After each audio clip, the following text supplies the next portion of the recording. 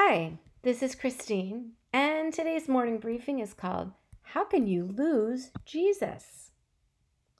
We were shopping for hardware for doors, walking up and back the vast aisles at Home Depot. I suddenly realized I did not see 3-year-old Dylan anywhere. We frantically searched up and down the aisles, enlisting the help of others, employees locking down the exit door. After what seemed like an eternity, someone opened a door display and found him tightly tucked into the door frame, completely out of sight. Most parents remember similar frightening moments of losing a child. But can you imagine if that child was Jesus? Can you imagine losing Jesus? Faith-filled Jewish parents, Mary and Joseph, had traveled in a caravan from Nazareth to Jerusalem to celebrate the Passover, the remembrance of how God had passed over the firstborn Israeli sons while they were slaves in Egypt. The Jewish people have annually remembered the miraculous way God redeemed them over their long history. Passover chief among such holy days. As the large caravan started home to Nazareth, Joseph and Mary realized Jesus was not anywhere to be found among the children. So after a full day's journey, they turned around and went back to Jerusalem. Can you imagine what they were saying to each other? They knew they were raising the Messiah in their home. What must God be thinking of us? It is easy to see how it happened, though. The women and children tended to travel together in these caravans, the men taking up the rear. Undoubtedly, Mary thought Jesus was with Joseph, while Joseph thought Jesus was with Mary and the other children. Luke writes, after 3 days they found him in the temple courts, sitting among the teachers, listening to them and asking them questions. Everyone who heard him was amazed at his understanding and his answers. When his parents saw him, they were astonished. His mother said to him, "Son, why have you treated us like this? Your father and I have been anxiously searching for you." "Why were you searching for me?" he asked. "Didn't you know I had to be in my father's house?" But they didn't understand what he was saying to them. Then he went down to Nazareth with them and was obedient to them. But his mother treasured all these things in her heart. And Jesus grew in wisdom and stature and in favor with God and man. Luke chapter 2, verses 46 through 52. First, what we learn. This is the only account of Jesus as a child, and it captures the first words of Jesus. Second, this is the last we see or hear of his earthly father, Joseph. Third, we recognize the humanity of Jesus as well as what was surely the faithfulness of his parents to train him up in the scriptures. Perhaps Jesus longed for deeper things than the pair could teach him.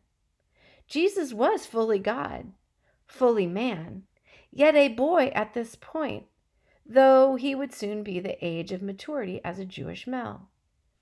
There is a mystery about Jesus' knowledge of the things of God, what he knew when. But clearly there was a desire to know more and a desire to discuss and learn from those who were steeped in the scriptures. The scene must have been unusual and sure would have been cool to be an onlooker.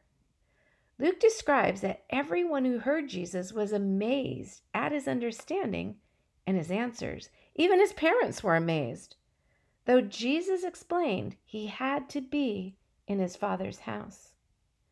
Couple things. Young people today have a desire to know about God, and at 12, they have the aptitude to grasp so much. Last week, my neighbor Julie asked me to mend something for her on my sewing machine. When I dropped it off, she gestured to her 17-year-old son and said, "Hey, Jordan went to church this week with a couple friends." so I turned and asked him a little about it. I guess he might have been incentivized by a pretty young filly who attends a Catholic church, so they went with her. But this next week, he said, I'm going to the Mormon church. No filly involved, so he is clearly curious. That was my experience leading Fellowship of Christian Athletes at a large Southern California high school. Young people want to know about God. Parents think I will let them choose their own path to God. I know. I heard many say it. But how can they choose when they cannot drive themselves? And by the way, what if they choose something false? I saw so many 15 and 16-year-olds come to FCA because they were hungry to know about Jesus. As I read these few short verses about Jesus in the temple in Jerusalem, I sense an urgency in him. Seems like you and I have a similar urgency to be in the Father's house today, doesn't it? To be in the presence of God, with the people of God, learning from the Word of God, and lifting up our worship to God. There is nothing else like it in our culture, friends. Nothing ought keep us away. Love this song, The Father's House.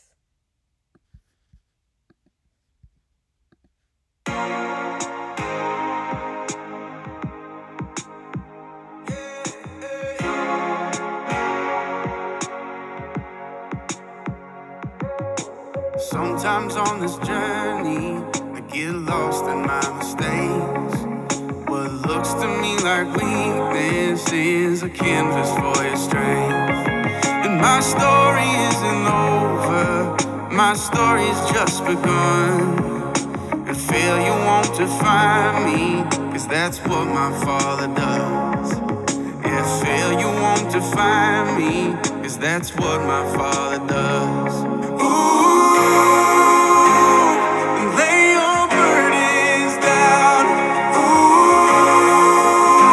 Here in the Father's house. Check your shame at the door, cause it ain't welcome anymore.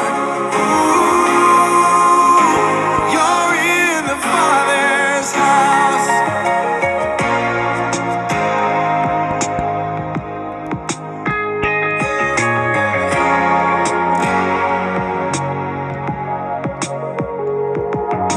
Arrival's not the end game, the journey is where you are. You never wanted perfect, you just wanted my heart. And the story isn't over if the story isn't good. And failure's never final when the Father's in the room. And failure's never final when the Father's in the room.